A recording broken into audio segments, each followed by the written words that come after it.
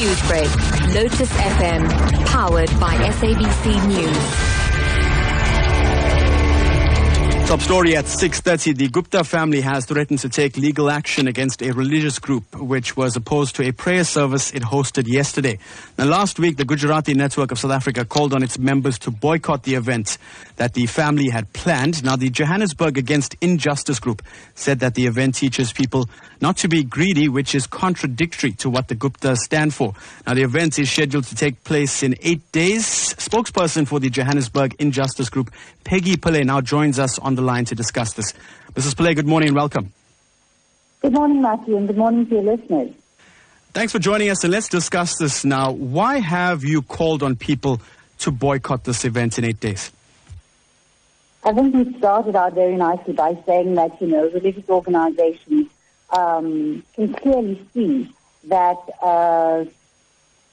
the behavior of the Gupta family is completely contradictory to the teachings of the religious discourse that they've planned for the next 8 days. And that is the primary reason is that we are asking people to think about this, to not attend the function in protest against this kind of hypocrisy. Now, the Guptas have since said that they will take legal action. What's your response to this? Legal action to what end? We are a group of activists who have a constitutional right to protest, which we did so peacefully. And I don't see any reason or any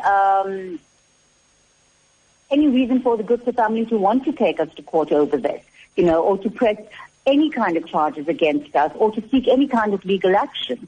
In fact, after the episode of yesterday, or the day before, I would imagine that the only organizations that have any recourse to the court are going to be organizations like the Gujarati Network and Johannesburg Against Injustice for the kind of violence that was perpetrated against us.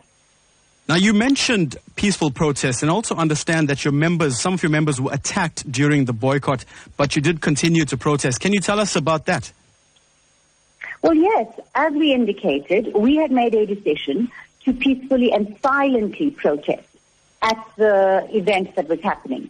So we stood on the side with no blockage of entrances, with no words spoken at all, and had only just been there for about 10 minutes, when a combi load, in fact, 2 combi loads of Black First Land First individuals lunged at all of our activists, who were protesting.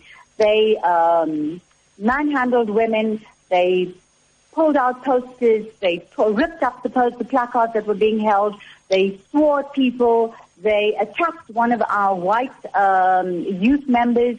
They tried to grab hold of his camera. They insulted him in the most derogatory, racist kind of way. They hurled accusations at all of us who were standing there.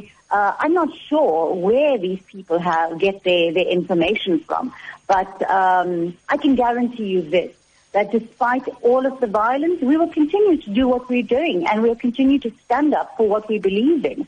Black First Land First needs to really start getting some evidence to back up what they say. Well, that is where we'll have to leave it. Mrs. Pillay, thank you so much for joining us. Thank you. Bye-bye. That was spokesperson for Johannesburg Injustice Group, Peggy Pillay, joining us on the line. You're listening to Newsbreak on Lotus FM.